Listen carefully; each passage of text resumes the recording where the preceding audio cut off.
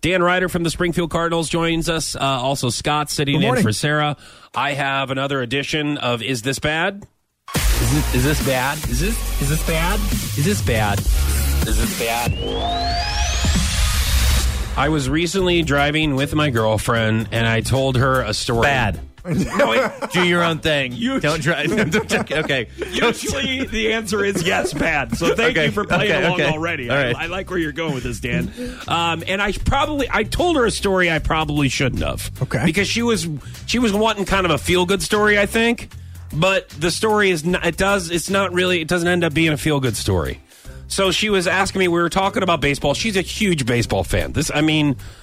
Emily is amazing. Like, we can talk legitimately, like me and you, Dan, talking about baseball. I've got talked stats. with her. Yeah, she knows her stuff. It's great. I mean, just past baseball players and everything. I mean, it's delightful. A little too heavy on the Royal side for my personal liking, but Agreed. but she's still intelligent. Yeah, still intelligent about it. Absolutely. So I brought up the Bird, which is a pitcher for the Detroit Tigers from the 70s. Mark Fidrich was his name, and I know the majority of you have no idea who he is. I didn't know who he was. I watched a documentary on him. That's how the conversation started. Okay. Emily, my girlfriend's like, well, tell me what happened. Tell me about the documentary. I want to know about the documentary. I'm like, okay, and you want to know like the full story, or do you want me to tell you? And she's like, yeah, no, I'm invested. So she wanted full spoilers. She goes, I want to know more about, because she's an attorney. She wants as much knowledge and, anything as much as she wants, detailed. Right. Give me everything. And it's Cliff Notes. You don't have to invest the entire time on the documentary. Just give me the basics. Let's do this. Go. So I like it. All right. So we're sitting in the car. I go, here it is. And I'm going to do this real quick because I don't want to bore you guys, a lot of you who don't care about baseball or could care less about the pitcher, Bird in the 70s. But it's a documentary, so it's educational. Right. So you're really doing a service for the Ozarks. Some people don't like it. I mean, look at Sarah. She's not here. She doesn't like documentaries. She doesn't like to learn much.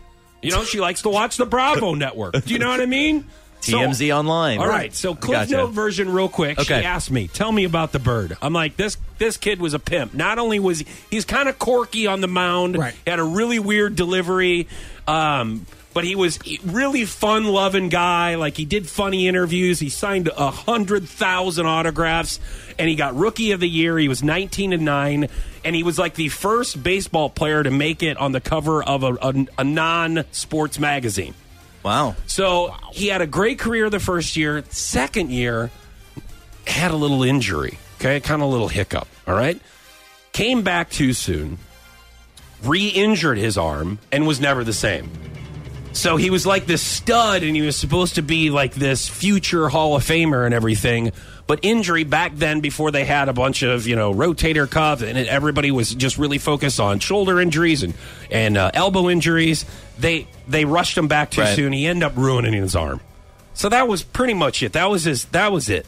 But this guy is such a likable guy. He went back to his hometown up north, right? Right. He started work. He couldn't get any work at that time. Started working at this diner that he used to work at in high school. Married his wife. They had a daughter.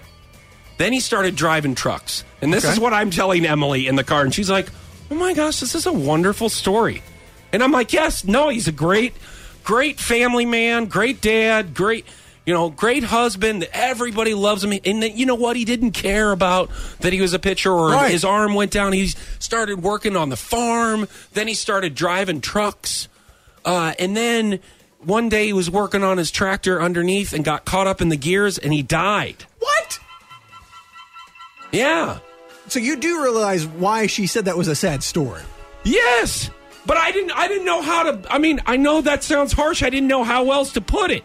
Yeah, but here's the deal. You got to let somebody know before you tell them a story like this. But she told me she wanted the whole story, and that's what happened. But he was working on his farm. He's working on underneath his truck, and he got caught up in some gears, and he passed away. So what I love about this is the whole question started with, "Is this bad?"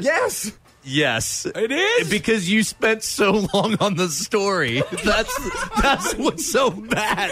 But that's what's bad is your version, because Scott is absolutely right. What it should have been is like, honey, this is an uplifting story. I'm going to tell you all this stuff over 7 minutes, and it's going to end with he dies. So let it go. Right. You ruined her day. I know. You got her emotionally invested and just pulled the rug out. She wanted Cliff Notes, and you went on that tangent. My girlfriend was so upset when I told this whole uplifting story, and she's just like, why would you do that? Like, it was such an uplifting story. I thought you were going to say that he was going to be the mayor, and he's, like, still living there now. And I'm like, no, he's not. He is a city councilman in heaven, so I mean, that helps. Very sad story. So is this bad? Yes. Absolutely. All right. Sorry, Emily. Jeez. I'll tell shorter stories next time. Yeah, just tell you that it's a bad story and you don't want to hear about it and look it up for yourself later. I'm jealous.